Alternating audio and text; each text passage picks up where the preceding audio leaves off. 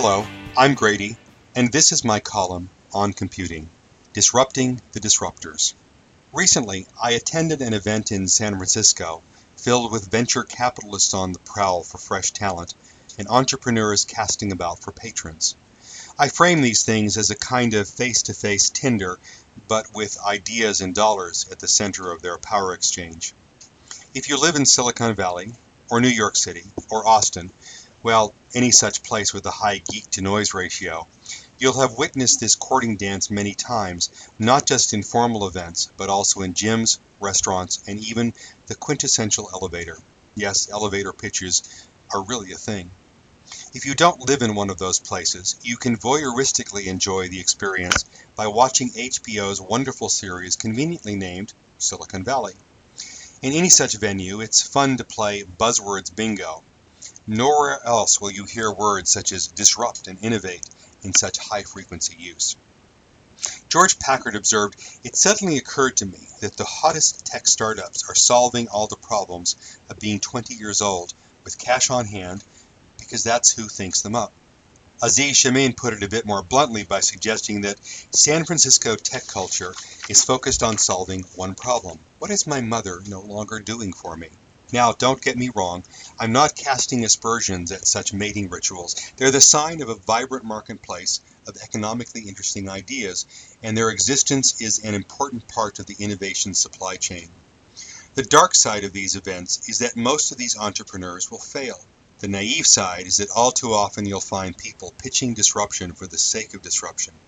The good side is that if you're patient and discerning, you'll occasionally find the glowing embers of true innovation that, with the right pairing of capital, code, and mentoring, might someday burst into flame, consuming all that surrounds it.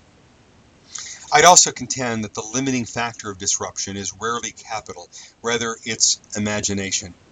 As I've said before in this column, the fundamental premise of science is that the cosmos is understandable, and the fundamental premise of computing is that the cosmos is computable. Whereas science takes us from the unknown to the known, computing compels us to consider the art and the science of the possible, leading us on a journey to that unknown. Computing is perhaps the most powerful and pervasive force of disruption our species has thus experienced. That being said, disruption for disruption's sake is the sign of a rebellious spirit in search of something against which to rebel, simply to watch the world burn. True and good disruption tears down, but also replaces the old with something even better. How do you disrupt an industry? Question the fundamental, sacred assumptions on which that industry is founded. Tear down that industry's structural foundations, build upon that which remains standing, and start afresh with the tools of the possible for what must be rebuilt.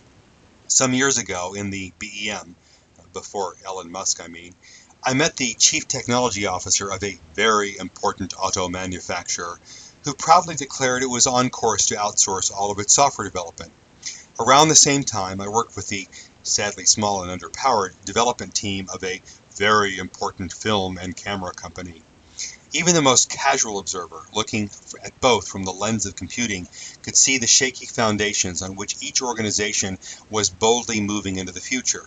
The automotive executive mistakenly assumed his company's business was making cars. He was wrong. Its business was really about providing an effective, compelling transportation experience.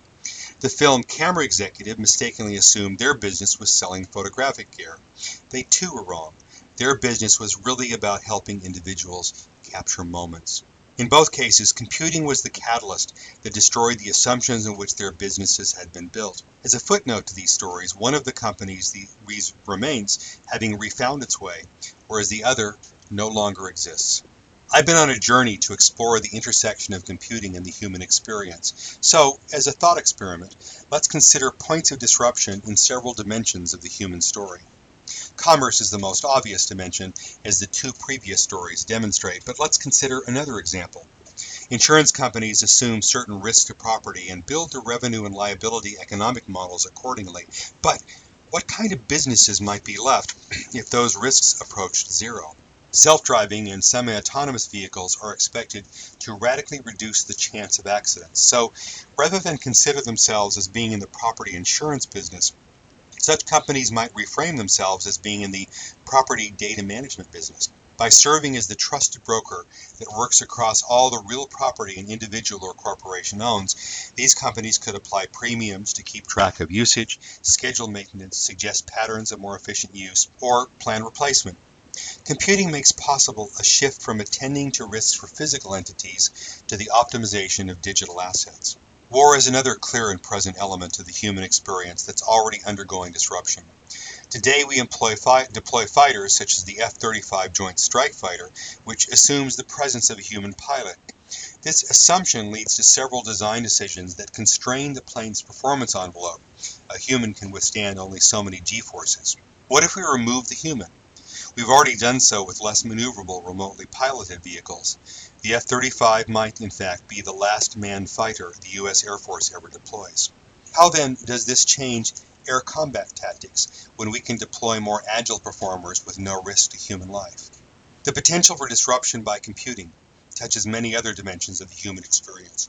From the perspective of individual life, we assume we're limited by time and space. But what does it mean if virtual reality can project us into times and places in ways that are so immersive that the experience is indistinguishable from reality? From the perspective of community life, we assume that language introduces barriers to connection and understanding, but what if computing yields real-time translations? From the viewpoint of how we organize ourselves into states and nations, we assume certain constraints born of historical events and geographical reality. But if we eliminate those physical lines, as the Internet does, and put in place a greater balance and transparency of power, what new kinds of governments might be formed? Science itself is a target for disruption. Historically, we've conducted experiments in the physical world. This won't go away, but now advances in computational physics, computational chemistry, computational biochemistry, and even computational biology let us build imagined realities within which we can explore the world with very different economic and ethical dimensions. Even the arts are ripe for disruption. Even a superficial examination of the history of painting will highlight times of past disruption. For example, during the Renaissance, the discovery of the mathematics of perspective revolutionized how artists such as Albrecht Dürer represented landscapes and spaces. Two dimensions limited Dürer's medium. What kind of artistic expression might be open to us if we now have three dimensions? For example, filmmakers have assumed they have control over their audience's focus using cinematography best practice such as the rule of thirds and the 180-degree rule. What kinds of movie experiences might we have if we let the viewer take control of where we look and move? Augmented and virtual reality, both children of computing, destroy these traditional movie-making assumptions. And then we make assumptions about the nature of life itself. Today we assign the rights and responsibilities of sentient beings only to organically formed humans. How does our world change if we give some of those rights to AIs that possess the illusion of sentience? Finally, can computing disrupt computing itself? Absolutely. Today we assume the software-intensive systems we might build are ones we explicitly program. How does our development process change when we have systems we teach rather than program? How does pair programming work when one of the pair is a cognitive assistant with far more experience and understanding of patterns and styles than any individual human might have? What changes when we replace von Neumann models of computation with connectionist or quantum platforms? What changes if everyone has the ability to program his or her world? One of my favorite writers is Brian Andreas, who wrote, "In my dream, the angel shrugged and said, 'If we fail this time, it will be a failure of imagination.' And then she placed the world gently in the palm of my hand." In a manner of speaking, computing is that angel, an agent of change that has the potential to destroy, to build, and most certainly, to disrupt.